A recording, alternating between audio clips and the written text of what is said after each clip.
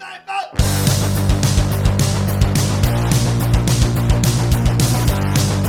guys, happy Friday today. Another episode of Get Mortgage Free Fast. And you know what? We've been talking about leveraging your property. That means taking the equity out of your principal residence to buy a rental property for a long time. And turns out this is actually a popular thing. There's some fresh stats out that I just read this morning that's saying that 25% of the market right now, 25% of the home sales are going to people with more than one property.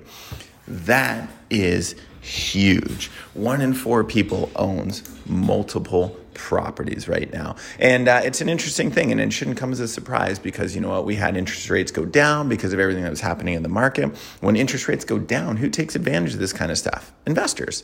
I wouldn't say take advantage. I would say maybe use to their advantage. Same, but different. So kudos to you guys if you've done this. If you're still waiting to do it, interest rates are going to be rising. We've seen fixed rates go up marginally, okay, which means a little, and we're going to see that continue to go up. And I think it is a good thing because inflation is so high. We will see rates go up, and they're saying by the end of 2022, we may see rates go up another 0.75%. That'd be like a 0.25% increase here, 0.25 increase there, and that would be on the variable. And something to consider too, that does not mean run to the banks and lock in your fixed rate. It means, stick to your goals when it comes to fixed rates and variable rates. There is still a very good, considerable discount for taking a variable rate at this time. So what does that mean? If you haven't done it yet, I'm still glad you're listening, because if you haven't done it yet and you're still listening, you're probably annoyed with my voice. But the reality is, do it now because interest rates are still very, very cheap. I'll give you an example. We just did a mortgage for someone. He ended up buying his first home. And we were able to get him an insured mortgage. It means he put down less than 20%. So we got a variable rate. There was a rate special out there, and it was like almost 1%, like just absolutely ridiculous on a $900,000 home.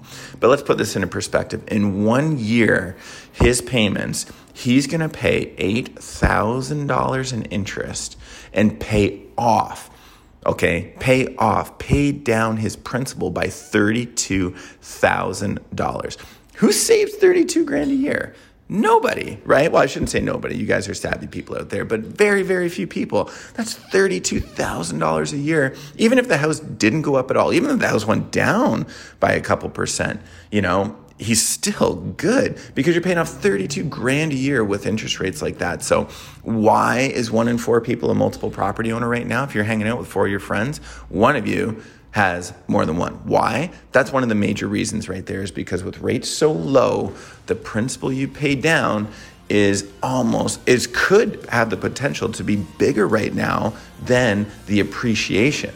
Okay. But typically you're going to get appreciation and principal pay down. But right now, because rates are so low, just do yourself a favor and bank in that forced savings, which is, people call it principal recapture, paying down your mortgage.